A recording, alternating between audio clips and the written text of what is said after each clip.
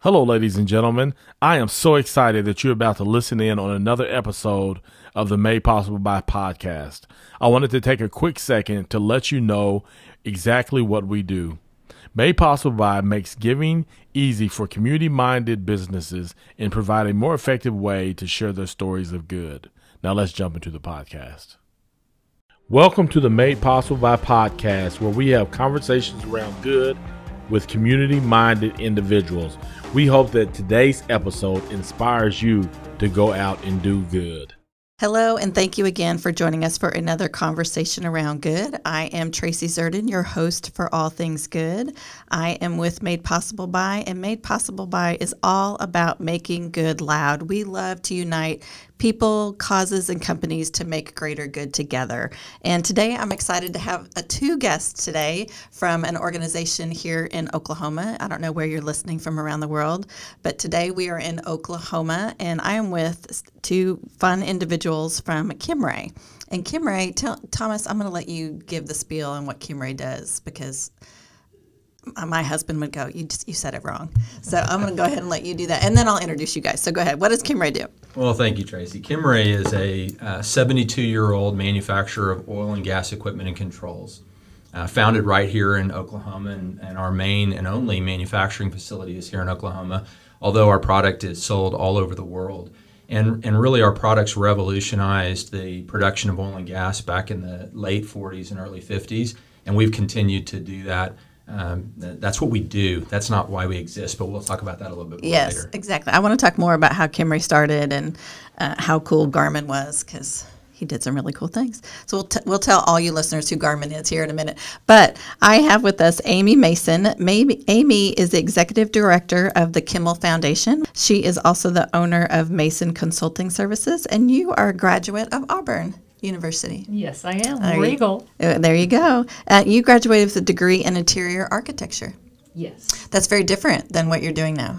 It is, but there's a path. So that's right. It's been a good. That's exactly right. I was in the fitness industry, and now I'm in technology. So it is what it is. You just kind of roll with what comes your way.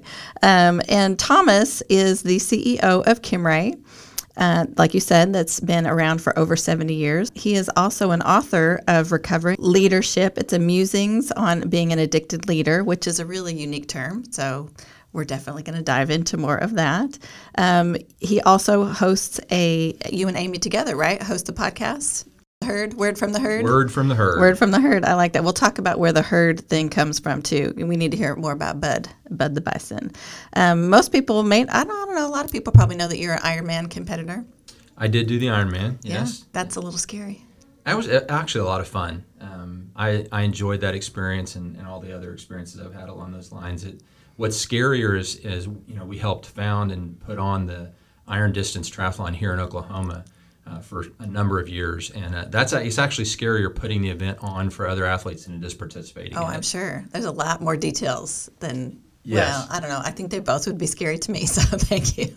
You're one of the people that think running is fun, right? I used to, and my back won't let me do it Yeah. as much anymore, but yes, I actually enjoy running. I know that sounds terrible, but Yeah. I had a lot of fun being out on the road. Yeah, okay. You can be that person. That's okay. That's okay. Not everybody does that.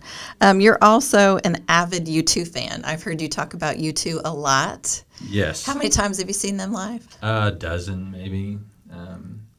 I got an opportunity to see U2 before they became a big band, and when I was in high school, they were here in Oklahoma City, and a friend of mine and I decided we were going to be it was at a bar, at a small venue. No way. They were doing a bus tour. What year was that? I believe it was 81, either late 80 or early 81. And so we were the first two people at the bar, and the owner let us in because he needed help setting up chairs. And when the band showed up, we actually helped unload their equipment and helped them set up and sat around and talked with them. And then I got to be one of the stage kind of guards to keep anybody from getting on stage during the performance. And then after the performance, we got to sit around and drink beer and talk to the band. I got to talk to Bono, and it was he was like 18 years old. You know, he's a year older than I am, and Oh, my word. so it was an amazing experience. And I was already a big fan of their music, even though they weren't very well known, and I've followed them ever since. So Wow, that is crazy. I've heard you talk about U2, but I've never heard you share that story. Man. So it was amazing, and it's become more amazing as they've continued to refine their message and do the things that they're doing, to know, kind of have experienced that very early on. They were very, very centered even at that age. I think Bono knew where he was going even when he was 17, 18 years old. So did he wear the sunglasses at that point? no, he wasn't wearing sunglasses back then. He wasn't doing that. So how soon after that did they blow up? Probably in the next 4 or 5 years, over the next 4 or 5 Really? years. Okay. Yeah. Gosh, I guess the 80s just seemed to be all U2. So have you ever seen him at, I just blanked the name of it, in Colorado, the Garden of the Gods. No, Red Rocks? Red Rocks. No, I didn't get to see him at Red Rocks. Yes, that's no. my favorite venue. It's beautiful. Yeah, It's it is. beautiful. It's a That beautiful place. is it. Gloria that they videoed Yes, there. Yeah, yes. yeah. So what's your favorite U2 song? That's an impossible question. Oh, come on, top 3. Out of literally hundreds and hundreds of tracks, and probably more specifically, my favorite tracks are versions of the album tracks, because they've done they've recorded lots of live stuff. I got to tell you, today it's not that big of a deal. Everybody's got access to almost everything, but you know, back before live streaming and iTunes and those kind of things, if you had those tracks on a CD or on a tape, that was a big deal, because Yeah. most of that you were getting it bootleg, or you had to know somebody who knew somebody who knew somebody. Yeah. And back in the day, I had a lot of you know, kind of bootleg live recording stuff, and which kind of made me fall in love with seeing them live. They're one of the few bands who is as good or better live than they are on a studio album. And so I would say, oh my goodness, I'm really, really still very partial to everything on the October album, which was the second album, the first one they released in the United States. So Gloria, Yeah. you know, Rejoice. The religious overture in those songs, I mean, they're still very religious people, and their lyrics and their songs are still very laced with their belief system and their religion, but they were much more overt back then, and I like that. And I also like the rawness of their sound. The Edge has gotten to be one of the best guitarists, obviously, Absolutely. in the universe, but Yeah. he was really cool when he was still kind of figuring out who he was, and there was an edginess to his the edge. guitar, and then the vocals.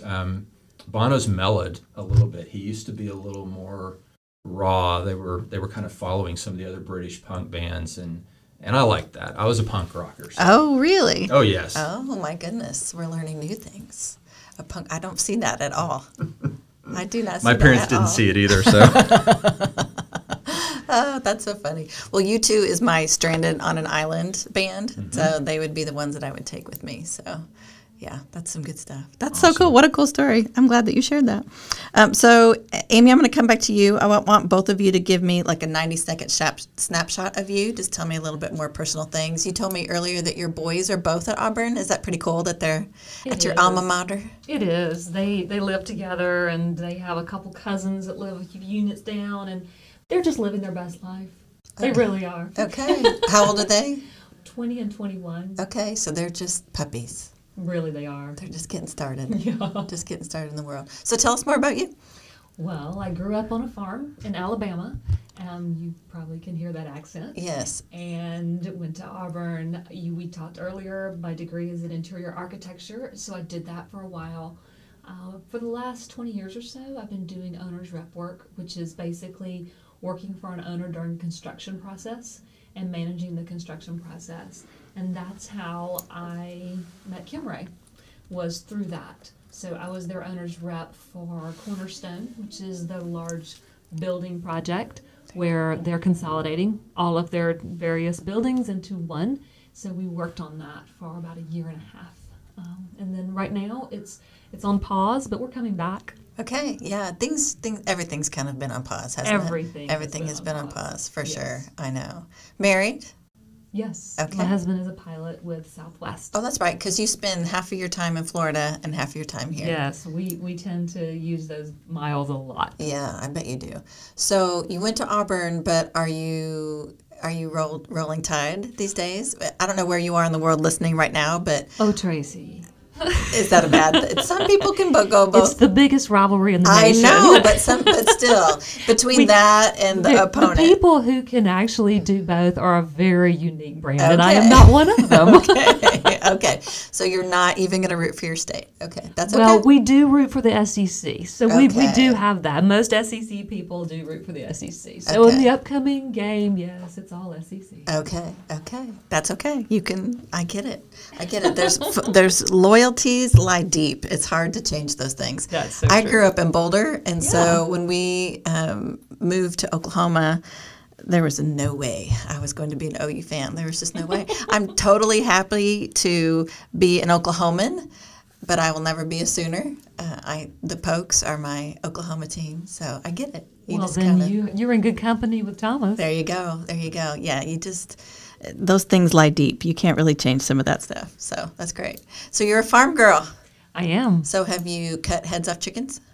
Farm as in row crops. Peanuts, okay, soybeans, corn, wheat. Okay. Yeah. So you Picked didn't have a to lot do- of peaches. Okay. Yeah. Okay. So you're familiar with the dirt. Very. Okay. Do they still have the farm, your family? Yes. Yes. Okay. A family farm. Okay. Do you get to go? As often as we can. Okay. We all go back. My parents live there. They're 82 and 87. Wow. And my brother is now farming there, and my parents are retired. But you don't ever really retire from farming. No, you can't. So they've pulled back from some of the large acreage and now have a 2-acre garden, which keeps them busy. Wow. Yeah. So, Yeah, farmers don't get vacations, days off, and retiring. It's just Never. unless you pass it down to some And- kids, You never really finish on a Yeah. farm. No. Sun up, sun down. That's Right. exactly right. Okay, cool. Well, thank you for being here. Thomas, give us a 90-second snapshot of you other than you two and you getting to hang with Bono, which is super cool. Oh my goodness. Well, I claim I was born to be an engineer. I have friends that deny the possibility that you're born to be anything, but that's how I think. That's how I see the world, very systematically. And so that's kind of colored a lot of what I've done in my life. I've always been interested in building and creating and fixing things and solving problems. And that's kind of what led me on my career path, and also what caused me a lot of my problems, which we can talk about that in a little bit. Married for 30 some odd years. I probably know the exact number, but I'm not going to I say won't it. press in case, you. I'm not going to say it in case I'm wrong, and then then that's like there, and you Sorry, can't ever change Rebecca. that. He really does know. We're just not going to push it. Exactly. We have 6 children who are 16 up to 26. We only have one left at home right now, which is really kind of nice, actually. And several of them came home over the holidays, and I was delighted to see them and have them around. And I was equally delighted for them to go back to school and go back to their own houses when it was time. Yeah. So we're kind of enjoying that season in life right now. And then, of course, I don't know about farmers. We're not a farmer. We're city people. But in my family, you don't retire either. My grandfather was active in Kimray right up until basically the day he died. And my father, even though he's got MS and has a lot of issues with mobility, it's very hard for him to get around, is still actively involved in the company, chairman of the board, and one of my dearest and most important advisors. So our family doesn't retire either. I love working. So. Okay, hardworking people. Yeah. There you go. Do you have grandkids? You have one. Okay, so Thomas, tell us about how Kimray started, because we talked about how you all celebrated 70. Is it 72 now? 72, yeah. We're 72? in our Okay. 72nd year right Okay. now. Yes. Okay. So my grandfather, Garmin Kimmel, was an engineer for Black Civils and Bryson, and made and designed vessels, production vessels. So basically, production vessels are used to separate the various fluids that come out of the ground when we drill a hole and produce oil and gas. And so he was very familiar with the production processes. And when he, through some situations, Black Civils and Bryson was bought out, and they wanted everybody to move, and he didn't want to move. And so he decided to go out on his own. And he had an idea for a controller, a pressure controller, that would hold the pressure in a vessel much more accurately, because those pressures and temperatures are very critical to that process, for that separation process to occur. And so he came out with a 3-inch piloted back pressure regulator All the pressure regulators prior to that were either spring or weight loaded, and they would hold a set point as long as the flow rate didn't change. But if the flow rate through the valve changed, then the pressure set point would change. And in the piloted regulator, that doesn't happen. So it was a very, very accurate controller, and it really changed what the people producing oil and gas could do. Made those vessels much more efficient, allowed them to do a much better job of separation.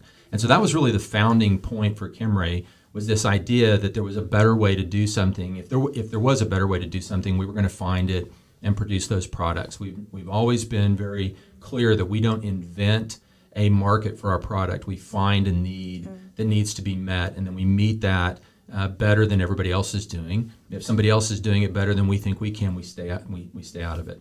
And so over the years, Garmin invented a number of other products. My father got involved in the company, and he did quite a few development of a lot of the products. And then I got involved. And quite frankly, I wanted to be an engineer, and I wanted to be part of Kimray from the time I was in kindergarten or first grade. Actually, in kindergarten, I wanted to be a fireman because they brought the fire truck to kindergarten, and everybody got to get up and, and everybody wanted to be a fireman. But of course, first grade on, I wanted to be an engineer. If you asked me, I wanted to be an engineer, and I wanted to run Kimray. I didn't even know what that meant in first grade.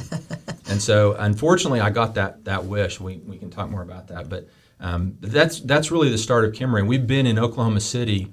Garmin started in rented property in what then was Britton, Oklahoma, at basically the intersection of Britton and Western. And in 1951, he bought what we refer to as Building 1, which is 52 Northwest 42nd, right off of Santa Fe, and then over the years expanded and added, and we bought up buildings. And now we have about 22 acres, 16 different buildings, about 325,000 square feet of manufacturing space. And of course, we were headed towards consolidating all that into one when the economy kind of changed our plans, but we'll get back to that at some point in our lives. It's all timing, right? Yes, it's absolutely. all timing. COVID changed a lot of things. So you always knew that you wanted to do that from kindergarten. How did you understand what an engineer was in kindergarten? I did, because actually when I was in kindergarten and first grade, we were in Stillwater. My dad was going to engineering school, and he would take us with him, my brother and I. He would take us with him to the student union while he studied and worked problems, and I got to go to the engineering fair, and I got to go up to the engineering labs. So I doubt I knew everything, obviously, that was going on, but I saw what they were doing and the kind of things they were working on, and I was fascinated by that. And then that's my whole family. Garmin was that way. In our household, if something broke, we took it apart, figured out what broke, made a better piece, manufactured it, machined it, whatever, and put it back together, and it was better than when we bought it. And I thought everybody did that. I mean, I thought that's how the world worked. It turns out that's not what most people do, but that's what we did. So, yes. Yeah, I always wanted to do that. Yeah, I love how you tell those stories in your book. And that makes it very personable. And Garmin just sounded so cool. Garmin was amazing. Yes. So you mentioned in your book that he dug a basement under a house. That just blew my mind. I didn't even know that was possible to do that. Yeah, he did. He crawled under the house and started digging, and eventually he actually made like a little mine car on rails that came out through the access that you have to a house that has a crawl space, and shovel by shovel, bucket by bucket, he removed the dirt and built a basement underneath his house where they stored things, and his darkroom was in the basement. And I spent many, many nights with him in that darkroom developing film and printing pictures, and another wonderful part of my childhood and young adulthood. So. Digging out that basement sounds to me like that Steve McQueen movie, The Great Escape, that they're wheeling out. I wasn't there when it happened. Obviously, I hadn't even been born yet, but that's the picture I get when I think of Garmin going through that opening, because he lived in that house, and I grew up, being taken care of in that house, and you can see the opening. It's right on the back of the house right there, and that's where everything came and went to put that basement, and I thought that's amazing. He also built a central air conditioning system before they were a thing. He did. Before you could commercially buy central air conditioning for a home, Garmin built his own, had a water tower for the heat exchange in the attic of his house, and that system ran until he moved out of the house. I don't know what the people who bought the house did with it, but one of the things I got to do is go up in that attic with my dad at the beginning of the season and clean out that water tower and get it ready for water to circulate through that water tower.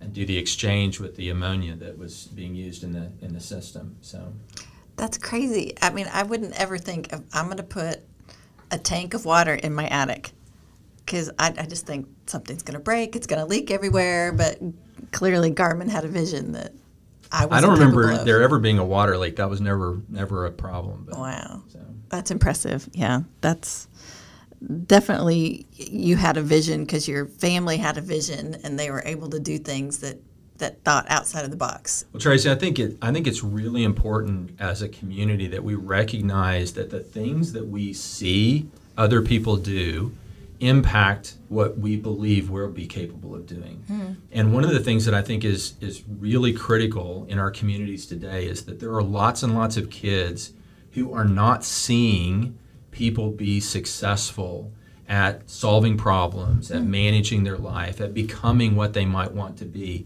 And if you don't see it, then it's a rare person who can imagine something for themselves that is completely unknown. Most of us follow something that we have seen or something that has been demonstrated to us. And so one of the things that really concerns me is as a society, we have done a really poor job of providing opportunity for people to be exposed to things that would cause them to want to become something.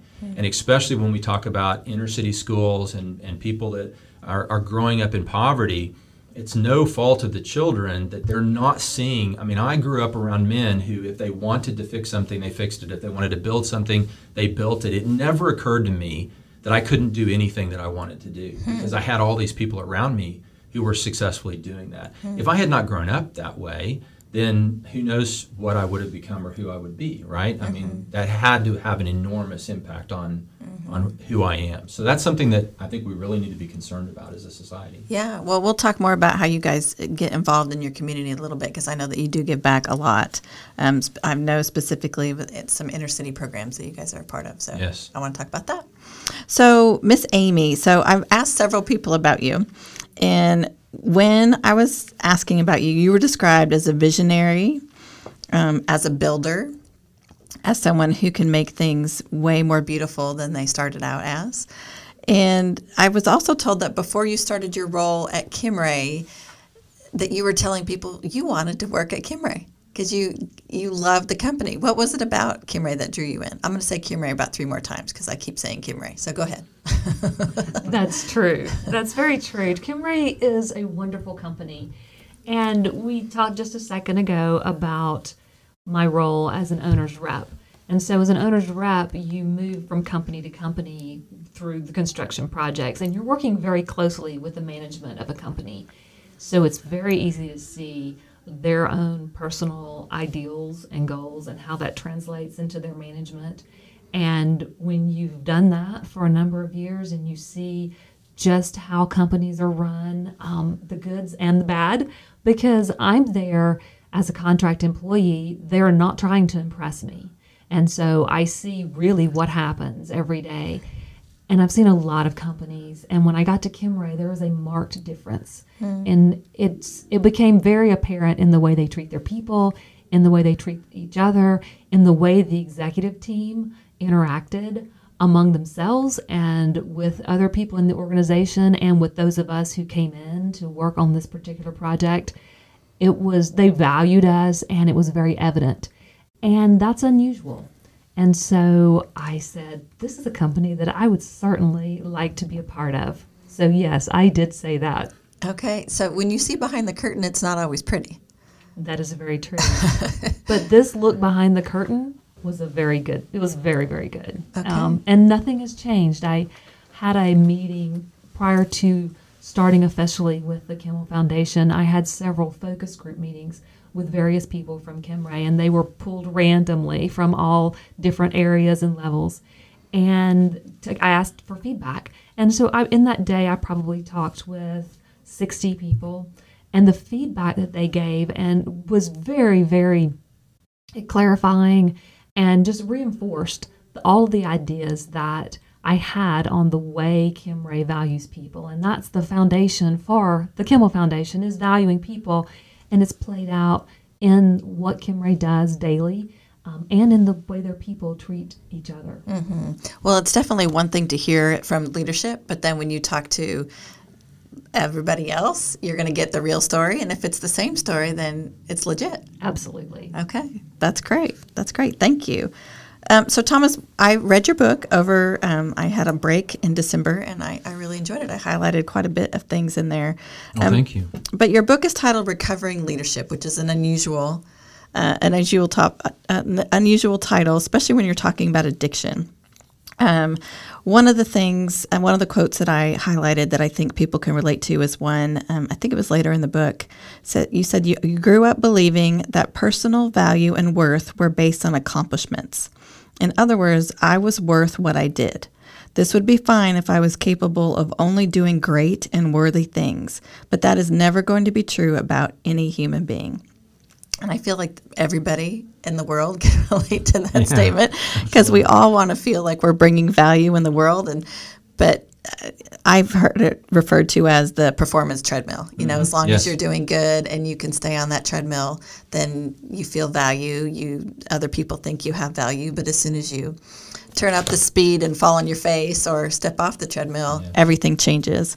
So how does one recover from such an addiction, and how did you get there? Yeah, so I think it's important for the people that are listening that we make clear that there are addictive behaviors that we can identify in people, even people who don't have an identifiable addiction per se. Like, somebody doesn't have to be an alcoholic or a drug addict, or even an identifiable process addict. And I am a process addict. To behave like an addict, I talk to lots of leaders. I get to experience a lot of different leaders, and across the board, I run into far more high-level leaders who behave like addicts than people who don't. And when I say behave like addicts, if you think about what an addict does, an addict has selected a substance or a behavior, and they're using that substance or behavior to mask or cover up things that are problematic for them, pain or whatever.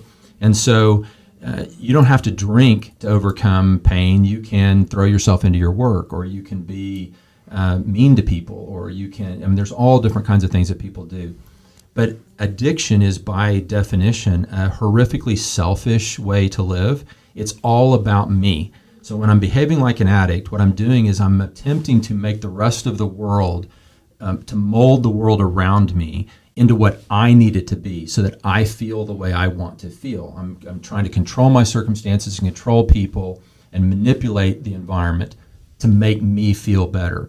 And I'm trying to make myself feel better when I'm not healthy, right? So I'm covering things or compensating for things. And so that's going to be problematic for everybody around me. It's going to be an unhealthy environment for all the people around me. I find lots of leaders that are doing that at various levels. They're not all horrific people. Some of them are good people, but they're still attempting to control their environment in ways that are just not realistic. So recovery from addiction is always the same. It doesn't matter what your addiction is. The path to recovery is always the same. It begins with an acknowledgement that we have a problem. And it begins with an acknowledgement that I'm not healthy, I'm not well, and that the things that I'm doing are not healthy for me or the people around me. And then a willingness to surrender that need to control my environment, which then brings with it the reality that I have to face the things that I haven't been facing. I have to deal with the stuff that I've been trying to cover up for or overcome or mask or drown out. And that's where all those behaviors come from. But the interesting thing is, all that does is get you clean or dry or, not gambling or not, whatever it is you're doing. To really recover, you have to move past that. And the 12th step in the 12-step program says, and I'm sorry, I get emotional about this. I don't know why. Okay, that's good. It says, having had this spiritual awakening, we take this message to other people who are suffering. So if I'm not participating in sharing my story, not for my glory, but because when other people hear me say, whether I'm in a 12-step meeting or I'm just talking to somebody or I'm speaking to 5,000 people, when I honestly and transparently talk about who I am and the things that I did and the problems that I have, it gives other people in the room or in that conversation permission to look at themselves. It opens the door for them to go, oh, I see myself there. Maybe I've got a problem. And that's the beginning for them. That can be the first step for them when they begin to recognize that they've got an issue. So that's really where we get into recovery. As leaders, we need to acknowledge that our behavior more impacts people more than other people's behavior do. We have a greater amount of influence. The communities that we lead, their cultures are an organic result of the belief system in that organization, and that belief system is predominantly governed by us as the leader. What we believe becomes the organization's belief system. So we're responsible for the community that these people are living and working in. We're responsible for the things that they're experiencing. When we're unhealthy, then we're putting them in a position where they're experiencing an unhealthy culture. When we become healthy, then we have the blessing of being able to put them in a culture where they're actually experiencing health and have an opportunity to live their best lives. And if you talk to me very long, you'll hear me say, we can't live our best lives unless the people around us are living theirs. And as leaders, we have a huge responsibility to do something about that. Mm-hmm. I don't know if that answered your question. No, that's fantastic. And I think that most people would call that regular life, being addicted to leading, to being addicted to performing. I mean, that's what I think of Wall Street. That's just every day. You succeed or you fail. You succeed or you fail. And how do you feel when you go home on those days? Well, and Tracy, the society around us, most of the signals we get from society tell us that we are worth what we wear, what we do, what kind of car we drive, how we smell, what we look like. And so we're getting those signals from everywhere. It's not a surprise that a lot of people think that they are worth what they have accomplished or what clique they're in or whatever. I mean, there's all kinds of things. That's why we buy fancy cars, and that's why we do a lot of the things we do. But for some number of people, that then becomes debilitating. I was to the point where, and it's interesting because our society also pats us on the back. If you're addicted to performance, that you're going to get praised for that, right? Very early in my life, I accomplished things and I was very good at getting things done. I got patted on the back for that, and that made it worse, right? Because then I felt valued, and so I said, oh, if that's how you get to feel valued, then I'm going to do more. And you mentioned the treadmill. I use that illustration a lot. Everybody has seen a YouTube video of somebody doing something stupid on a treadmill. Yeah. They fall off, and inevitably they've put the treadmill, behind the treadmill is a glass table or a wall or a sliding glass door. I don't know why the manufacturer will tell you shouldn't do that, but it wouldn't be a good video if they didn't. And they end up all that kind of stuff. And that's literally what happened in my life. That treadmill, it had to go faster and faster and faster because I got to the point where I didn't even complete what I was in the middle of doing before I started panicking that I wasn't doing enough to be worth anything, and I started working on the next thing. I didn't even enjoy the stuff that I did. I didn't enjoy the accomplishments. And quite honestly, running was one of those problems. I started running. The next thing I needed to run a marathon, then I had to run an ultra marathon, then I had to run 100 miles, and it wasn't enough to run them. I had to put on those events, and I enjoyed running, but I was never able to just be. My therapist says I was a human doing, not a human being. I had to learn to be instead of always having to be doing. And eventually the treadmill for everybody is going so fast that you can't stay up. And then you do that YouTube video we've all seen. Unfortunately, instead of just a glass table, it was my family and my company and my life and the people around me. That's what smashed into pieces and crashed everywhere. That's the unfortunate reality of addiction of any kind. Mm-hmm. But how was that situation redeemed? Because for a while you left. I did. You left for a while. Yeah, that's a really nice way of putting it. My family fired me from my family's company. I was the president of Kimray, and they fired me, took me off the board, and I went to rehab for 67 days. And then I came back thinking I would never actually go back to Kimray. I thought that was not going to ever be possible. And so I went about figuring out what life was going to look like for me to be healthy. And in the process of doing that, I got the attention of the board. I didn't mean to. I wasn't trying to. They called me and said, hey, we'd like to sit down and talk. And we started talking about me coming back. And I got the opportunity to come back into Kimray as a junior executive in a role I had had 15 years before, working for a guy I hired when I was the president. It's humbling. It is a little humbling, but it was actually great, and it gave me an opportunity to kind of see if I was going to be okay in the environment. And then over a couple of years, as things changed, they eventually promoted me to CEO, and my father decided to step down again. And it's been wonderful because I would have been fine not being at Kimray. I had dealt with that in therapy and had put that to rest. But it has given me an opportunity to do that 12-step thing at a scale that not everybody gets the opportunity to do that. And that's really kind of why I go to work every day. I know we're going to talk more about Kimray, but at Kimray, we making valves is what we do to accomplish why we exist. And Kimray exists to make a difference in the lives of the people that we serve, whether that's our own employees or the community. We happen to do that by generating cash and resources by making valves. But quite frankly, Tracy, we can make anything, we could do anything. And we're actually working on figuring out what we're going to do as the world transitions away from hydrocarbons. I don't intend Kimray to last another 10 years. I intend for them to last another 100 years. As long as there are people that we can impact, then there's a reason for Kimray to exist. It doesn't make any difference what products we make. And that's really important to me, and it's become very important to our people. Our people know when they go to work every day, it's not so that they can get more valves out the door. If all they were doing was building valves, that's not very motivational.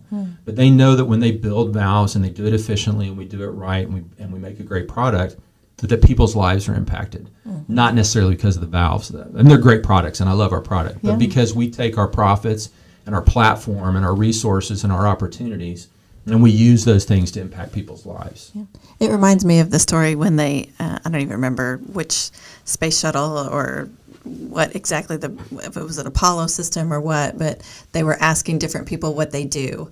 And one guy said, I work on the cooling system, or I work on the health side for the astronauts. And one man said, I'm building a spaceship. You know, he had vision. He had a picture for the whole thing. And that's when people are what's important, that filters down from the leaders to the other people so that they can live that, they can believe that. But that's a hard thing to do. So if someone is listening to us right now and they're a workaholic, which is, like we said, we live in America, that's totally perfectly acceptable, but they need to step off that treadmill. What would you say? Yeah, that's a really tough question.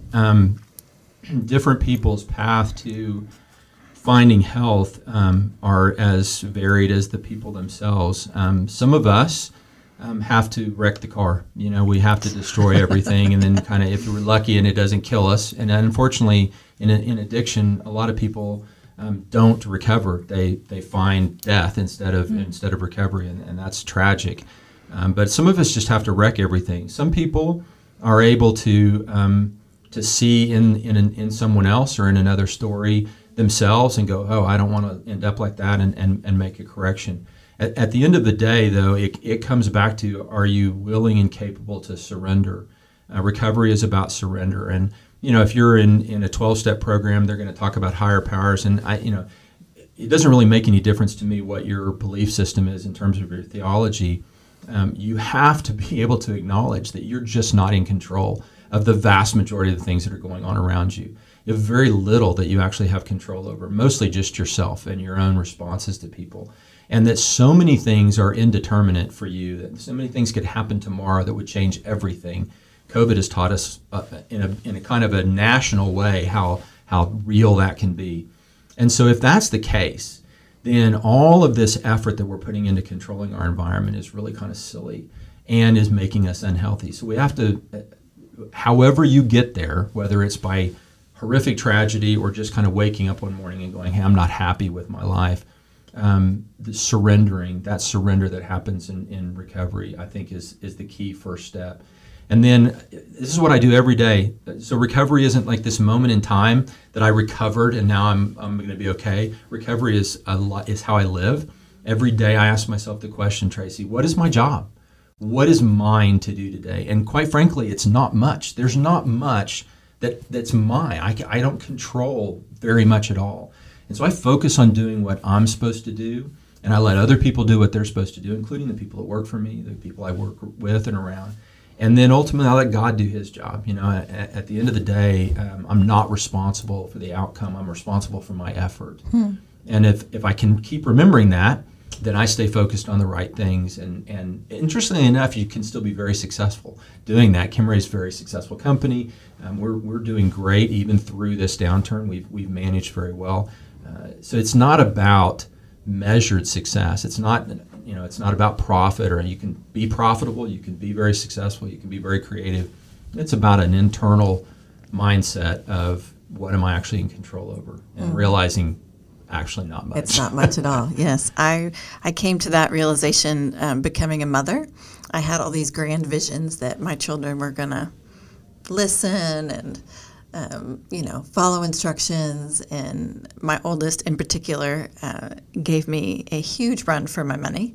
And my friends say that one of my things that I say a lot is control is an illusion.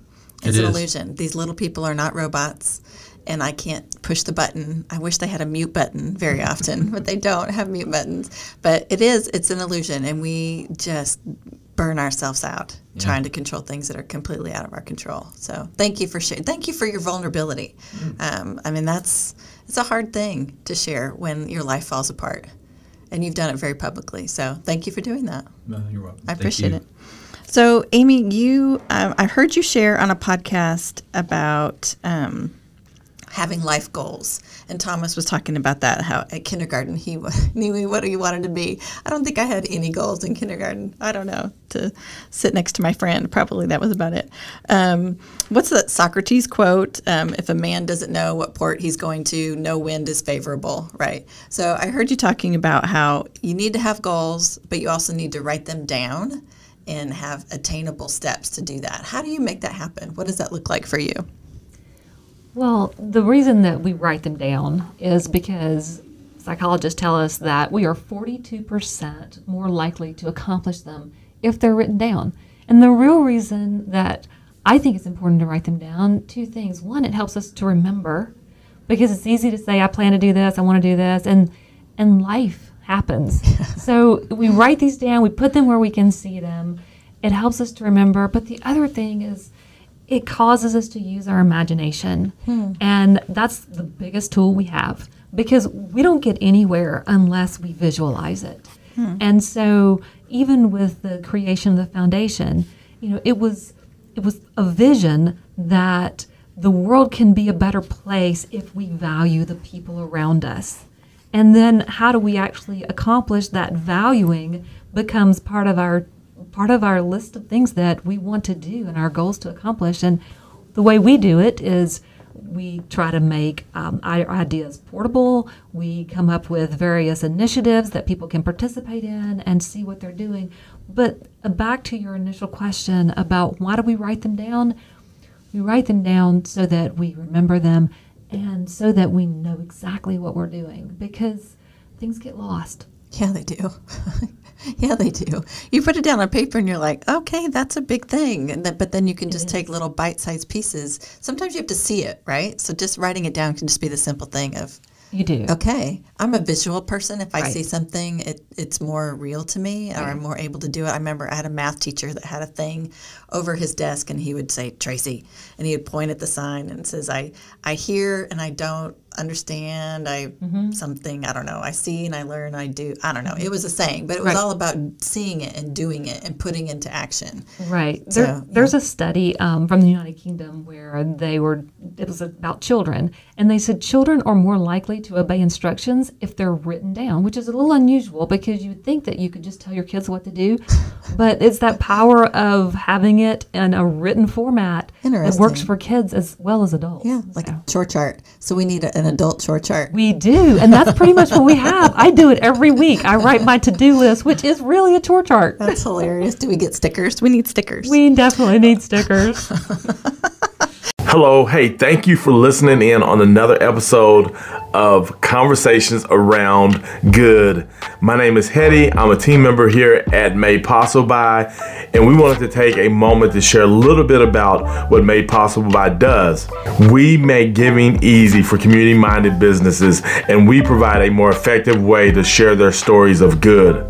Small to mid-sized businesses don't have the resources that large corporations do to hire staff to process their sponsorship and donation requests, or a marketing team to share how they choose to invest in their communities. Made Possible by provides an easy-to-use, time-saving solution to help a company process their request, and we help companies better connect with their customers and community by providing a permanent location to share their stories of good. We believe that you don't have to be a big business to make a big difference. We would love for you to reach out to us today at madepossibleby.us or email our team member Tracy at madepossibleby.us. We truly want to help you make your good loud. Now, back to the episode. So let's talk about the Kimmel Foundation, Amy. I was reading on the website that the Kimmel Foundation's vision is a world where people know they are valued, where their lives are improved daily in the workplace, where organizations thrive through empowered employees, and where people awaken to the significance of valuing each other and practice this principle in their affairs. That's a huge Twinkie. To go with the Ghostbusters route. That's a big Twinkie. It is, and that is an imaginative piece. That's a vision, and that's what a vision should be. Mm-hmm. It shouldn't be something that you can accomplish this year. That's a lifetime goal, is to help people become more aware of the importance of valuing people. And we have a lifetime of work to do that. For sure. Mm-hmm. So how did the foundation start? And goodness, talking about baby steps, how do you make that vision happen on a daily basis? Yeah. Well, the foundation started, Thomas can tell you his personal vision with the foundation. I can tell you that you were just talking about everybody has a way that they value themselves, whether it's through their accomplishments or the way they look or however that goes. A lot of people also value themselves by the amount of money that they have. And when it comes to corporations, that's incredibly important. What the foundation was based on is that there are things way more important than money and power and prestige. And that success in a company, although externally it looks extremely successful, if you have all of those things, that's not real success. Real success is something that lasts much longer, and that's the way you treat the people that's part of your organization. And it's how you impact their lives. And so to get away from the trappings, as we like to say, of success and get down to what really matters every single day, that's why the foundation was started, so that Kimray could, as you just said, Thomas just said, the goal of Kimray, the vision of Kimray, the mission of Kimray is to make a difference in the lives of those we serve. And one of the ways to make a difference is to take that beyond just the boundaries of the people who work at Kimray. And so the foundation was started to do that, to export that idea to other companies. And other companies some of them are doing this extremely well, and some of them could so desperately use some additional ideas and some help in that way. And that's why we're here. And we're starting several initiatives to be able to do this. One of them is working with leaders in an intensive on just what does leadership look like and what is your identity as a leader, because it all starts with the leader. And then we're also doing a mentoring program where we're connecting established leaders with emerging leaders so that we can start to export these ideas of valuing people, and that it's so much more important than the everyday accomplishments, which are great, but if you do that without the human portion, then it's not really worthwhile. At the end of the day, it's pretty empty.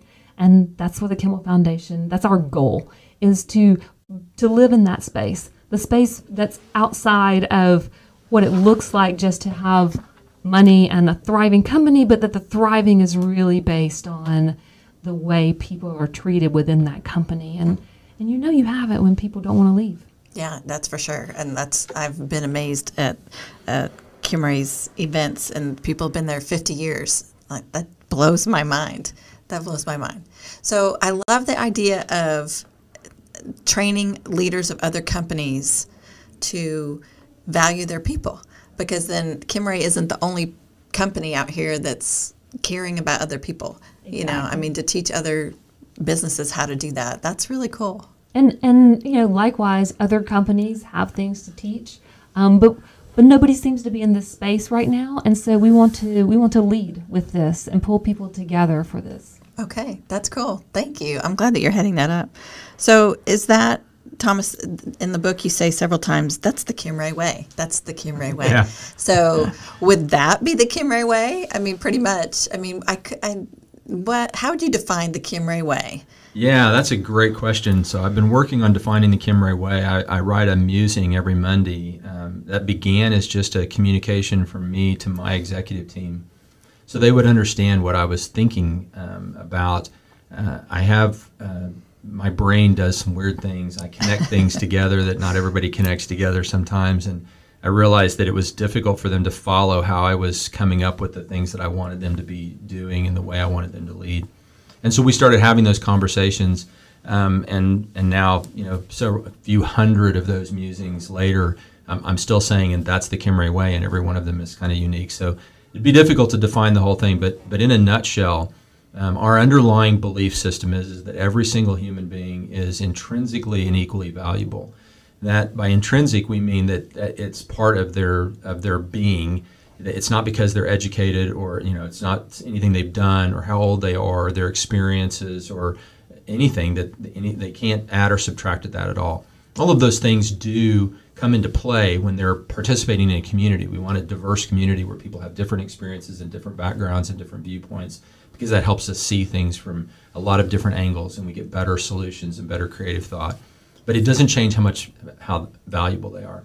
So they're intrinsically valuable, and then equally valuable. Everybody is equally valuable. And so at Kimray, I'm not more valuable than the person who sweeps the floors. We have different jobs. We have different responsibilities. We may have different skill sets and different backgrounds and things like that. But as human beings, we're equally valuable, and therefore we should be equally respected.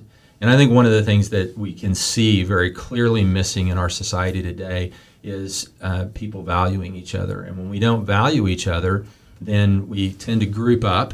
We find people who look and sound and act like we do, and then we make a group out of those people, and then we look around us and we devalue the people around us. We make them less than we are. And we may not come out and say that in so many words.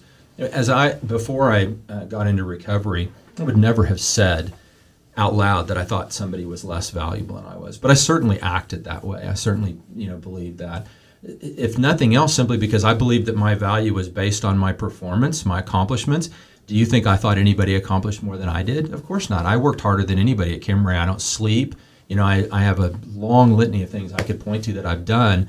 And so when I looked at somebody who swept floors for a living, there's no way I could have thought, I would have believed that they were as valuable as me, regardless of what I would have said out loud.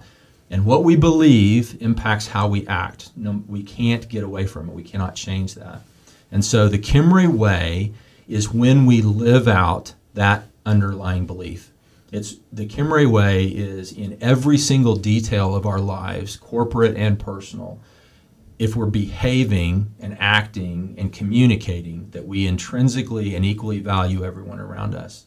It's really kind of the whole thing when the leader and teacher of the law asked Jesus, what was the greatest commandment? And Jesus said, well, love God with everything, right? Your heart, soul, and mind. And then he said, but the second is equal to it, and that's love other people as much as you love yourself, right? That's a statement of equality, by the way, right? That says, love others, that's everybody else, the same as you love yourself. In other words, we're all equal in terms of how we're supposed to be treated, respected, cared for. And so the Kimray way is when we as a community are doing that, putting feet to that in everything that we do, not just by writing things up on the wall, not just in major initiatives, not just one day a year when we have some stupid event or something. It's everything we say, everything we do, every policy, every decision goes through the first filter of, does this communicate intrinsic and equal value for the people in our community, or doesn't it? And if it doesn't, then we need to do something different. And so we talk about that a lot, quite frankly. I spend a lot of time communicating on that. Well, that's good, because the bottom line is people are important. Yes. All people. And our world needs that. Our country needs that. because that's certainly not what you see when you turn on the news. You know, it's not what you hear out in the world. Most workplaces, you know, I mean, it's all about performance. Yes. And we all come in with our own little belief systems about things, and that very often can divide us. And, you know, it's interesting. At Kimray, we have people from all different walks of life, a lot of different backgrounds, a lot of different experience sets, and certainly different faiths. A lot of people will refer to Kimray as a Christian company. I tell them that's not true. Kimray is not a Christian company because a company can't be a Christian. That's a personal faith. That's a personal belief system. Yeah. We do unashamedly operate the company according to the ethics and moral principles that we find in the Bible, and we're not ashamed of that. It works out very well for everybody that's a part of Kimray. But we have lots of people at Kimray that aren't Christians. The only thing you have to be to participate in the community at Kimray is you have to be willing to believe. You have to believe, like we believe, that everybody is equally and intrinsically valuable. You don't have to be perfect at it, right? We're all human beings. We make mistakes. We do things that are devaluing to other people, either on accident or because we're angry or hurt or upset or whatever. You can make mistakes, but that can't be your mode of living. And that's really all it takes to be part of our community. And I haven't found anybody in any faith system that isn't willing to make that statement. Well, I mean, there are people, but it's not because of the faith system. Every faith system acknowledges that. So it's really, as far as I can tell, a very unifying concept. Tracy, you said something I think is really important. You said people need to be cared for. People need to be cared about. And you asked earlier, or made the statement earlier about Bud, our little bison guy. And the reason Bud is our mascot for the foundation is I like bison, by the way. I think bison are cool. And I want to have some bison. In fact, we're probably going to try to get some bison out on our property here before too long. And when I tell people I want bison, they go, "Oh, don't you know bison are difficult, right? They're very hard to keep in pens," which is true. A full-grown bison weighs about 2,000 pounds. They can jump a 6-foot fence from a standing position. I've seen they can run 40 miles an hour. So if you get in a pen with a bison and you think you're far enough away, you're mistaken. And they can be a little aggressive. But here's the thing. Bison are not migratory, and they're not necessarily difficult to contain, but they do need to have their needs met. And here's what a bison needs. A bison needs to have their basic needs met. They need food and water, right? The things that they need to maintain their survival. And so if there isn't enough food or there isn't enough water, they'll move. When we started moving west across America and we saw these great herds of bison, they weren't migrating. They were just moving to new pastures. That's what they do. They need to feel safe. If they're being threatened or think that there's a threat in the area, they'll move. They'll change areas. And then they need community. You cannot pen a single bison. They will leave. They will go look for other bison. And so that they need those three things. Their basic needs met, they need to feel safe, and they need community. Started thinking, Tracy, that's what we need. Bison are not a whole lot different than people in that respect, right? We need our basic needs met. So if you're a leader of a company and you want your people to be healthy and to want to stay in your community, you need to meet their basic needs. And I don't want to go down the rabbit trail of living wage and all that kind of, but you've got to pay people at a rate that they can live their lives and have homes and have families and things like that, or you're going to have a problem, right? So we need to meet their basic needs. They need to feel safe. And we've often pitched safety in terms like physical safety. We're a manufacturer. OSHA is one of our, loved friends, and they come in and check us out all the time. We welcome that. We want everybody to go home with all their fingers and toes and nothing stuck in their eye or anything. That's good. But people need to be emotionally and mentally safe too. And there are lots of environments where millions of dollars are being spent to keep people from cutting their hands off, but they go home with their hearts cut open every day, or they go home mentally unhealthy every day. So we need to make people safe in that way. And then we need community. We're made to be together. We're made to be, in groups and spend time together. And so what the foundation hopes to do is provide that community, or that herd, that's where the word herd came from, to provide that herd for other leaders, so that they have a place where they can get with leaders who are like-minded and share ideas, feel safe, get some of their needs met, because it's a little lonely at the top of an organization. You can't just spill your guts to anybody you want to. You can't vent about everything that's going on. You can't always ask every question that you think you might want to ask of just anybody that's around. So the foundation is going to be a place of safety, a place of caring, a place of creating ideas for people, so that then those leaders can go out and create those communities where their people can be taken care of and be safe and be cared for.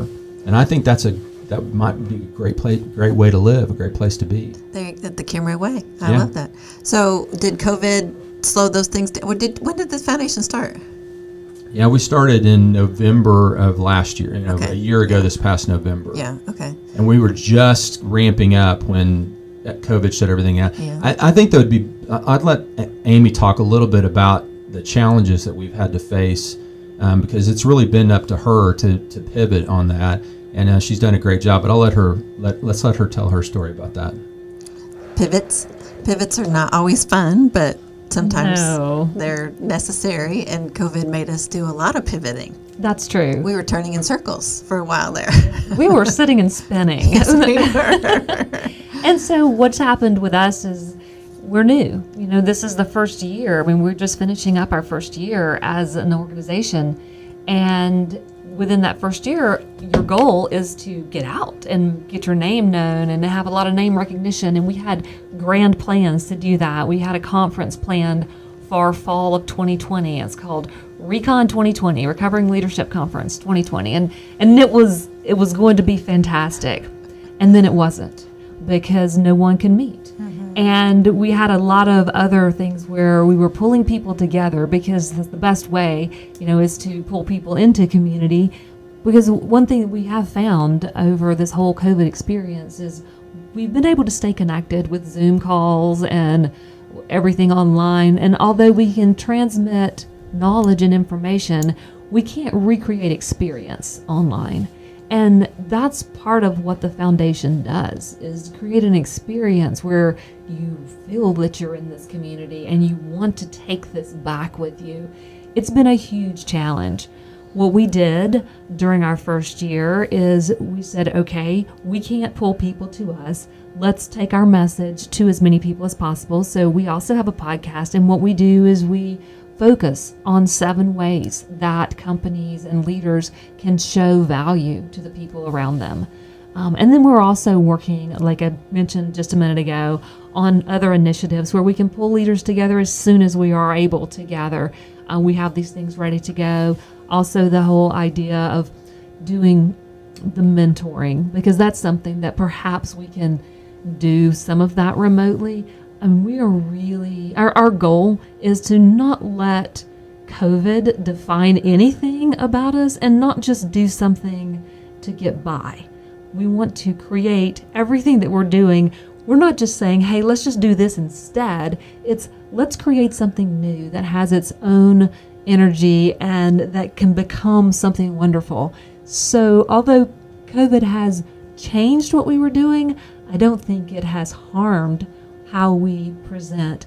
We've just changed it, and we'll get back to Recon. We will have that. But in the meantime, we're still getting our message out and doing what we can for awareness and name recognition. And it's not for the purpose of, this is a nonprofit. And so our goal is to help other people. It is definitely not to build ourselves. So everything that we can do to help people is what we are focused on. Great. Well, I was going to ask you about community, what community looks like for you all. And that's a really broad picture for Kimray, for the Kimmel Foundation, for all of it, because it's all people, which is great. That's what we need, right? It is. And my definition of community is a lot more of your community and my community is the people that we have the opportunity to influence. And the bigger your footprint, the bigger your community. And this is not just people we see or people we know, but it's people who may be influenced by it. For you have a very large community with this podcast because you're touching people and have the potential to touch thousands of people with this, doing good. And so many people have large communities, and it's a large responsibility. I mean, the bigger your community, the bigger your responsibility. And that's something that we strive to be very aware of. Yeah, no, and I love that it's all people having value. All people. Doesn't matter where you are, what your skin color is, if you sweep the floor, if you have a college education, it just doesn't matter. It just doesn't matter. And that's needed. That's very much needed in the world. Thomas, you were talking about your Word from the Herd, your blog. I love that you quote movies, the Holy Grail, the Fight Club, Bobby Brown lyrics, even the Hallmark Channel. You got some points there with your wife that you were talking about the Hallmark Channel. You've talked about boundaries, about knowing yourself. About in my case, it may be myself. Yourselves, your multiple selves, whatever. About possessions owning us instead of us owning them. About seeing possibilities in difficult circumstances, which pretty much sums up 2020. So blogging is difficult and it's time consuming. And you said it started with just communicating to your leadership team, right. but it has grown into something bigger. Right. So where do you find your content, your inspiration? Is that just part of your engineering brain and that you just are able to come up with those things? That would be daunting to me to think I have to write something that people want to read on a weekly basis. Yeah, so two things right off the bat. First of all, I never had the thought I have to write something, and I don't care whether anybody reads it or not. I'm not looking to attract a following or attention. I still write as if I'm writing to the 14 or 15 people that are in my executive team. And as far as where I come up with content, I kind of already alluded to the fact that my brain may work a little differently than other people's brains, and you appreciated my transparency, so I'm going to be really transparent. Go for it. The best definition I've come up with of how it is to be inside of my head is it's like being in one of those restaurants where there's just enough noise level that you can carry on a conversation at your table and not get distracted. But if you get bored with the person you're talking to and you do pay attention, you can hear the other conversations around you. So that's what's going on in my head all the time, is there's all these tables and conversations are going on those tables, and I can hear them. I don't have to pay attention to them. I can pay attention to the one at mine. But every so often somebody gets up from one of those tables and brings something over and drops it on the table that I'm sitting at. And that's how the musings happen. And I don't know another word to use except that they happen. Events, music, the things I'm reading, the things I'm listening, the things I see are the topics of conversation at all these other tables.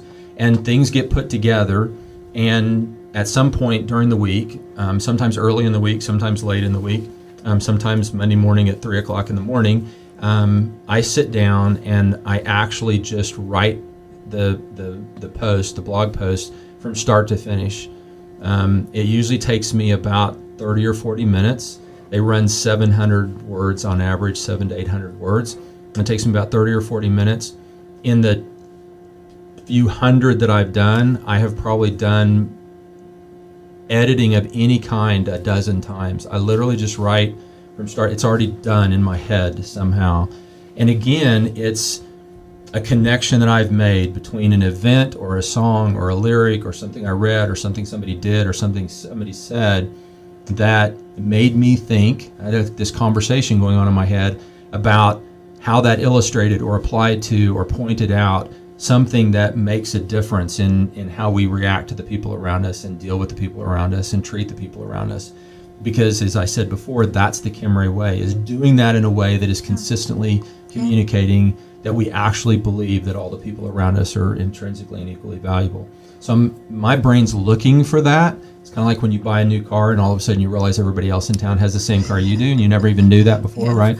So since I'm looking for that, I think I just kind of naturally make those connections, and it's actually fun. I don't consider it a have to or a burden, and I don't know if that's. I don't know if I'm hurting the feelings of other writers. I know that some people are tortured writers, and if I was tortured, I wouldn't do it. It's not a chore. It's something that I enjoy doing, and I want to make sure that I'm staying connected with my leadership. They need to know kind of how my head works, and that was where it all started. And I'm still doing that. The fact that hundreds and hundreds of people read it. People tell me all the time, I forwarded it to my whole organization. I'm like, oh my goodness, I hope I didn't write something that I'm going to be embarrassed about. Because when I'm writing, I'm thinking, what if I had these 15 people and we were having lunch and I was just telling them about listening to this song and what it meant to me. That's what I'm writing. So would you say it's kind of a public journal almost? Yeah, you could say that a little bit. I've gotten to be pretty much an open book, so I don't really hide much. I'm not too worried that people know what I'm thinking, mostly because it doesn't change my value what people think about me. That's so right. if you think I'm weird, that's okay with me, and if you don't want to pay attention to me at all, that's okay with me too. I'm not trying to change the world. I'm just trying to change one person's world. So, well, if you are secure in yourself and know your value and don't have to perform for other people, it just really doesn't matter. It doesn't matter. You can just be you. So there you go. Okay. Well, that's impressive to me because that makes my brain hurt a little bit to think about doing that on a daily basis. So thank you. Amy, what advice would you give to a young person, aspiring business person or entrepreneur? Because you've started your own business and now you're running a foundation. Those are scary things. Yeah, and I've done that a couple times. So advice, someone told me a long time ago that the only two things in life that would last is the Word of God and people.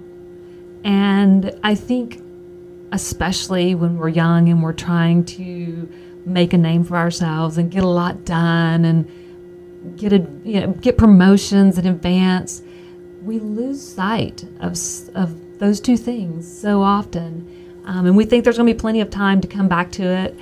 But my advice would be to pay attention to what's important, and the valuing of people is what we're about at the foundation.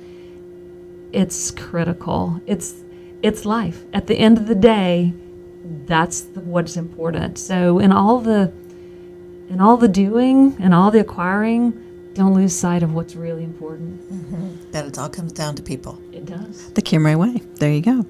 Okay, so tell me, both of y'all, just jump in on here. And this we could probably go off for 30 minutes on the different ways that Kim Ray invests in the community. Because you guys, you do it in the community, out in the world, but you also do it internally as well. I want to tell you a story. When my boys were probably, I don't know, this is probably 15 years ago, we were volunteering at the Shiloh camp in Oklahoma City, and there was a whole group of people that were working. And I said, are those volunteers? They said, yeah, that's a group from Kim Ray. They come, I don't remember if it was weekly or monthly or whatever that they came. And that really stuck with me. I had no idea what Kim Ray was at the time. No idea. I'm like, oh, that's cool. It's a company that's out there sending their people out to do that. So it's not just that you write checks, because I think, and that's something we talk about on this podcast a lot, we need to get outside of the box and thinking Absolutely. about what investing in our community looks like.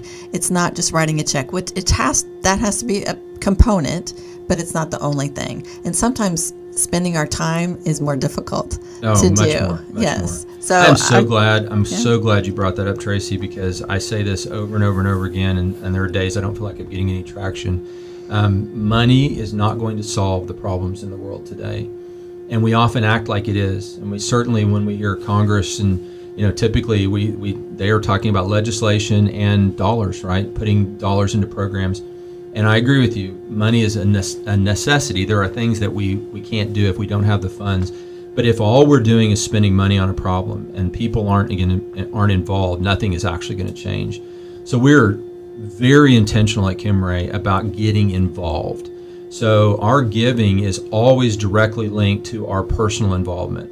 We are almost always going to be willing to give to a charity if someone at Kim Ray is actively involved in that charity. That's where a lot of our giving gets directed. We allow our executives and our junior executives and then our managers and directors at that level, they're given a certain amount of our gifting every year. They're given that they can direct to something that they're interested in. And so any given year, as much as half of our total giving is directed by our employees, either through their own involvement or them directly. And then when we do take on a charity, the first question we ask is, how can our people be involved? And so just as a for instance, we'll sponsor a part of or a whole house with Habitat every year. And then we fill up the work days for that house. We provide all of the people that they need on the various days when people can work on the house. Obviously, there's a lot that have to have licensed people do. But I've been on a number of crews with our people when we've done the framing the day that they actually raise the walls. It's unbelievable. We show up, in the morning, and there's a slab and a bunch of lumber sitting around, and we are tired and muddy and worn out at the end of the day. But there's a house sitting there. Yeah. It's unbelievable, and it's amazing what that does for our people when they're experiencing what their dollars and what their effort are doing. So we're always going to ask a charity to tie the money that we're giving into our people being involved. Now, often we tie it directly. There's a lot of things that we will agree to give a certain amount for every employee that volunteers or every employee that participates in an event and things like that. So that's just, I think that's, that way I know our people are connected with the mission of our giving. I could write checks all day long and go in an employee meeting once a month and say, hey, we gave $20,000 to this charity, but that doesn't change anything. Getting our people involved changes things. And I think if we could make that more universal, again, things aren't going to change unless people get involved in other people's lives. If you read books about systemic and generational poverty, the problem isn't money. The problem is a lack of connection, a lack of access, and that doesn't change. You can't give people that by writing them a check. You have to actually walk with them. We have to go into the schools and mentor young people and show them. And you ask some of the things Kimray does. In the summertime, we attempt to hire students from the local high schools, the ones that are close to Kimray, because we find that they've not had an opportunity to be in a job where in an environment like Kimray, right? It's not the same as working at the corner, drugstore or something. Yeah. And so we try to bring those students in, and we've had a number of them who have ended up working for us full time after they get out of high school. It seems like a small thing, but can you imagine if every small or medium-sized business in the United States was proactively doing those kind of things, how many kids we would keep from just disappearing into the jungle, as it were, because they drop out of school, and once they're out of school, if they're not able or to afford or get into college, then where do they go? And who are they? Who are they following?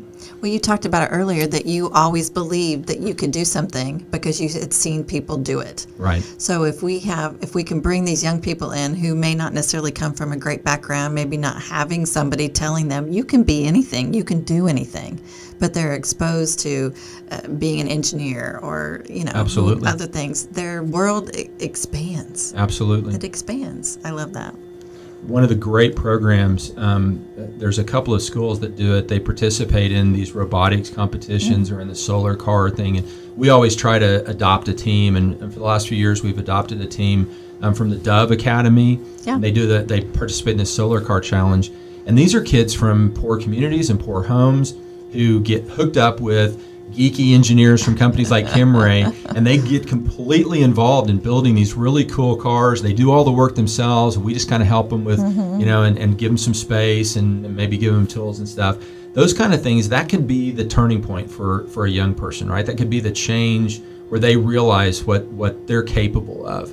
I just think there's no way, and I'm happy that our government does things, and I think there is a place for a federal response to our community's needs, but most of our needs are not going to be solved at a federal or a state level. They're going to be solved at a community level. It requires relationship, and we don't have a relationship with the federal government. You have a relationship with the people who live down the street from you, or work in the community that you live in.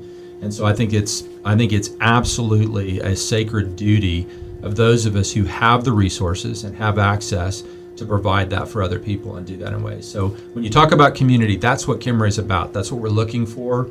I'm not very interested.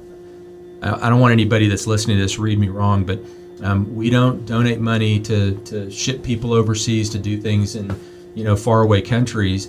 I don't have enough money to solve to fund the things that are solving problems right here in Oklahoma City. I think that our dollars need to stay right here and take care of the people who are in the community that we live and work in. Your neighbors. Yes. Well, when you guys do the habitat, that's you have an underlying blessing there, and that's team building. Yeah, it's absolutely. So fun that they spend time Absolutely. together, and I hope there's other companies out there listening going, you pay money to go do a ropes course. Don't do that. Not that ropes courts aren't great, or go play paintball or whatever. Sometimes, that's a good thing too. But just go volunteer together. Just find something that moves you or makes you angry or whatever need you see, and just go do it together. Yeah, people like Amy who grew up on a farm think the rest of us are silly that we pay money to go to a gym to do what she had to do every day growing up. And I need to tell you a story about Amy. Please. She and her brother, she has a twin brother. They're not identical twins, she keeps telling me. But that's a joke, right? Are they? No, Well, because if they're identical, they'd have to be the same. They would be a little bit different, yeah. Go ahead. So she has a twin brother, and her brother and she raised the money to pay their way through college by picking and selling peaches off this peach grove that they had. And so she spent summers for years picking. I imagine she has picked 1 million peaches. I don't even know how many peaches she's handled.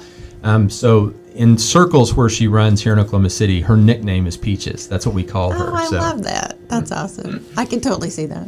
And it doesn't hurt that she has that Southern accent. Yes, she right? does have that Southern accent. That's right. That's right. Thanks, guys. So tell us more, Kimmel Foundation. What are ways that because I know we could seriously talk forever and how you guys are investing in the community. Is there more that you wanted to add? Because I know Thomas is going to go on the humble side and not necessarily share everything. Not that you have to share everything, but... Oh, as the Kimmel Foundation, right now we are working with Kimray on things like that. We try to participate with them. We're small, but we are working in that way. I mean, our goal is to have a lot of community involvement and community interaction. Kimray does an amazing job, and they are very connected with the community and there's just a myriad of things. I mean, we could go on and on. I know. And that's part of being a part of Kimray. And to circle back around to our initial question, why did I want to become a part of Kimray? There it is. Mm-hmm. And the foundation is we're just going to piggyback on that and join them. Just keep it going. Absolutely. Just keep it going. Keeping people first. There you go. The Kimray way.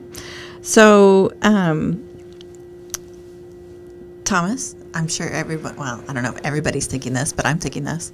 You got any more books in you? I was afraid you were going to ask me that question. So when I wrote Recovering Leadership, I told everybody I would never write another. I didn't want to write Recovering Leadership. I got tricked into writing the book by my mentor and a good friend of mine who invited me to be the keynote speaker at an event. And I agreed to that. And then he told me I needed to have a book in order to be, in order to have the credentials to be. And so we did that. And it was an amazing experience. I'm not going to say it was fun. There were moments when it was not fun at all. The book's kind of in 3 sections, and the middle section was very difficult to write because it was just kind of reliving the experience of going through what I went through. But yes, we are planning on releasing another book. We're not entirely sure when. We being Kimray? We being Amy and I. So I've recruited Amy to co-author a book with me. To Recovering Leadership talks to some about what it's like to live in a community of recovery in terms of leadership, but we don't give a lot of how-to. It's not a how-to book at all. It's a narrative. It's my story, and that was all it was ever meant to be. And so I'm not going to say we're going to write a how-to book because that sounds silly, but we're going to write a book about the 7 ways about how to actually do what we're talking about doing and what it looks like. And we're going to highlight other companies and other people so that people get a much broader sense of what it looks like to actually live out this concept that everybody's equally intrinsically valuable. And so Amy wants to say something, I think. Go ahead, Amy. So it's a process book. Yes. It is. And it's about the 7 ways. And the working title of this book is Bison, Not Buffalo. Nice. So you have to ask Thomas, why bison, not buffalo? Okay. See, I went to the University of Colorado, so I'm all about the buffalo. Yeah, but all they're about not the buffalo. Bison. I don't know. Tell me. See, I should know these things. So apparently. the North American bison is not a buffalo. Okay. It's not a buffalo at all. There are no buffalo in North America. There are only buffalo in South America and Africa and places, and they're all bovine at some level, like cows and those kind of things, but they're not even directly related. Bison and buffalo are completely different species of animals. In fact, the scientific name for bison, the last three, they all have like 7 or 8 names. The last 3 names are bison. They're bison, bison, bison. I can't get any clearer than that. They're bison. So what They're you're not saying buffalo. is it's a bison. And yes, I'm a little impassioned about this. Apparently. So in fact, I'm starting a movement. I have the URL bisonnotbuffalo.org. Are you serious? And we're going to start we're starting a movement to eradicate people calling the North American bison buffalo. The bison care, and so do I. So That's Tracy, hilarious. to pull this back, bison, not buffalo. We're so used to looking at what we have always called buffalo on the plains and seeing buffalo, and it's really bison. So with the book, you were so used to seeing success in one way, and it's really not. That's really not success. Success is really about valuing people. It's really bison, not buffalo. Okay, I like that because you got the double meaning. I'm really glad Amy cleared that up because I kind of went off the reservation there for a second. I You apologize. were really for that. excited about it. I think all these bison are secretly offended out there on Clearly. the plains. That's so funny. Oh, well, I appreciate that. I'm sure you're familiar with Brene Brown, and she's all about vulnerability and sharing life with each other because we can help each other when we talk about our struggles. So I appreciate that you're going to put that process out there. I'd like that you say it's not a how-to because people think, check, check, check, okay, I'm fixed. And no, there's Absolutely not. There's way more peeling of It's the life. layers. It's life.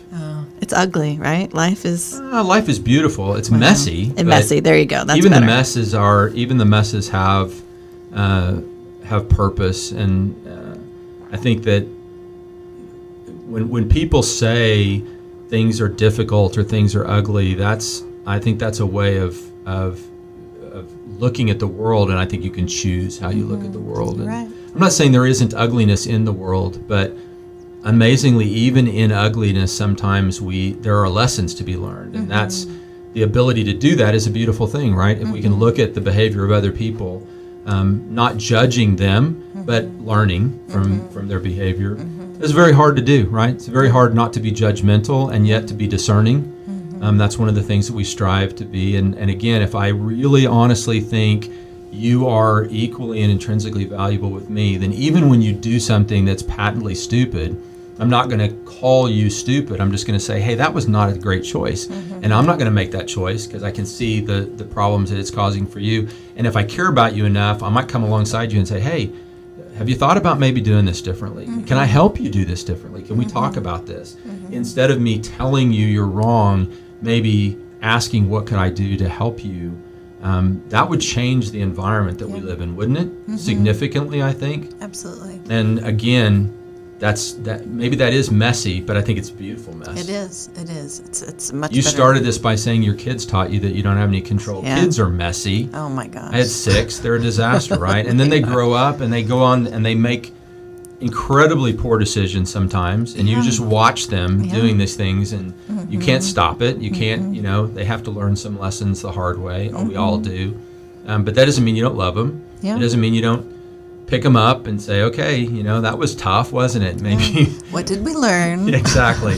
And we don't tend to do that, though, for everybody. And that's what everybody needs. I know that I have deep darkness in my heart sometimes, the thoughts in my brain that I think about people, and it's like I just need to be transformed daily. And so I appreciate you writing the process and sharing the process with people, because I have those conversations sometimes with both of my children, but my oldest in particularly, on the phone, and you hear these choices that he's making and things that he's doing, and I just go, well, that's a choice. That's one way to go. Yeah, 'cause absolutely. you can't, it's going to be messy, and it's going to be messy, Yeah. but you just walk alongside and you just keep going. You just keep going. Well, thank you. I appreciate that. Okay, so both of you, give me your 30-something motivational statement, your call to action. What do you want to leave people with today? Okay. If you turn on the news anytime in the last 6 months, you see that there's never been a better time than now for us to show people that we are a community, that we care, and that everyone has value.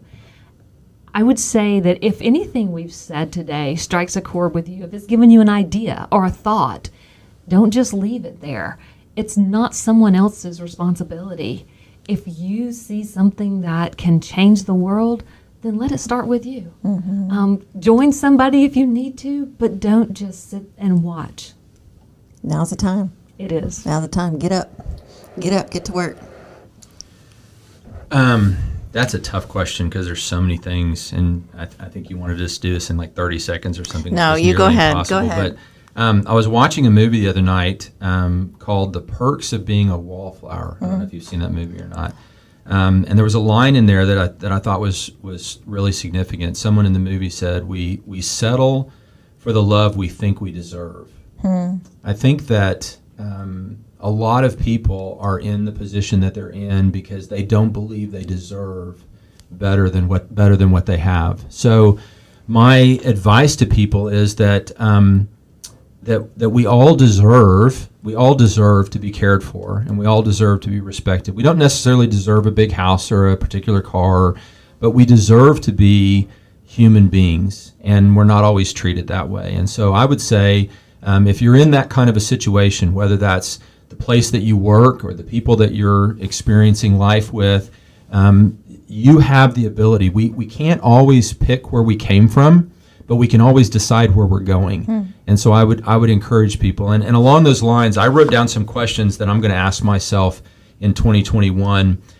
4 simple questions that I think will help me make better decisions this year. The first is, instead of asking myself if this is going to make me happy, I'm going to ask myself, will this enlarge or diminish me? In other words, what impact is this going to have on me as a human being? Instead of being quick to give my feedback to people, we're often so quick to tell people what we think and what they should do. I'm going to ask people what they were really wanting to say or what they were really trying to communicate. It's kind of another take on seeking to understand before being understood. And then I'm going to ask myself, instead of asking myself, can I finish? Because I'm getting a little later in life. You know, I'm not rushing myself into the grave, but you get to a certain point in your life, you realize you're not going to live forever. And I have visions and dreams that are bigger than I'm going to be able to accomplish. And so I'm becoming less concerned about whether I can finish things and more concerned about whether I'm willing to keep going, whether I'm willing to keep striving for something. And then last but not least, I'm a data junkie. I'm an engineer. I love to know things. I love to understand everything. And sometimes I let that get in the way of me being present for people. And so instead of asking myself, what can I know? In other words, instead of trying to find out all the details and all the information, instead focus on what is it that I'm supposed to know in this moment? What am I supposed to realize about this person or about this situation in this moment? And through those things, my intention is to be more intentional. That's kind of redundant, but I think that intentionality is something that's really important, and I don't see enough people being intentional. We tend to kind of wing it, and we're expending time and energy, and we don't get time back. Like Amy said very eloquently early on in this podcast, time is going by, and I want to make sure that whatever I have left, whether that's 25 or 30 more years or whether that's 2 days, I want to expend that time in ways that impact the people around me positively. Well, we definitely need more intentionality. But last year, with all of our pivots we had to slow down and reevaluate. And I think that was one of the great pivots that we had in 2020, made us sit back and go, okay, we're shut home for 2 weeks. Do I know how to relate to the people in my home? You know, was that, for some of us, that was daunting to go, oh my gosh, we're going to look at these same people for however long. UK is back in a lockdown right now. You know, you get to be home, but you need to be intentional, because that's what matters right there, right? It's those humans. It's not the data we know or what's sitting in our garage or not sitting in our garage, or, you know, whatever title, your pedigree. It doesn't matter. It all comes back to people. Amen. Amen. There you go. Well, thank you both. Thank you, Tracy. No, Amy and Thomas, thank you Thank for you. taking the time today. I appreciate that. And listeners, thank you again for joining us for another conversation around good. At Made Possible By, we are all about sharing stories of good, stories from around the world. So if you have a story of a business that is making an impact in your community, please reach out to me. I am Tracy, Tracy, at madepossibleby.us. We've got a couple podcasts coming up I'm excited to share with you. We have a woman from the UK sharing some stories with us, and we have some people from the Caribbean that we're going to meet with next week as well. Well, I'm not going to meet with. I wish I was meeting with them. We're going to Zoom with them, but I'm going to jump on a plane. That would be awesome. But anyhow, thank you again for joining us, and don't forget to hit that subscribe button so you don't miss another story of good. Thank you for listening in to another episode of the Made Possible By podcast. Made Possible By helps make community giving easy. The businesses we serve love to give back to their communities with their time, product, and cash. It's rewarding, but not easy. So let us help you continue to do good in your community.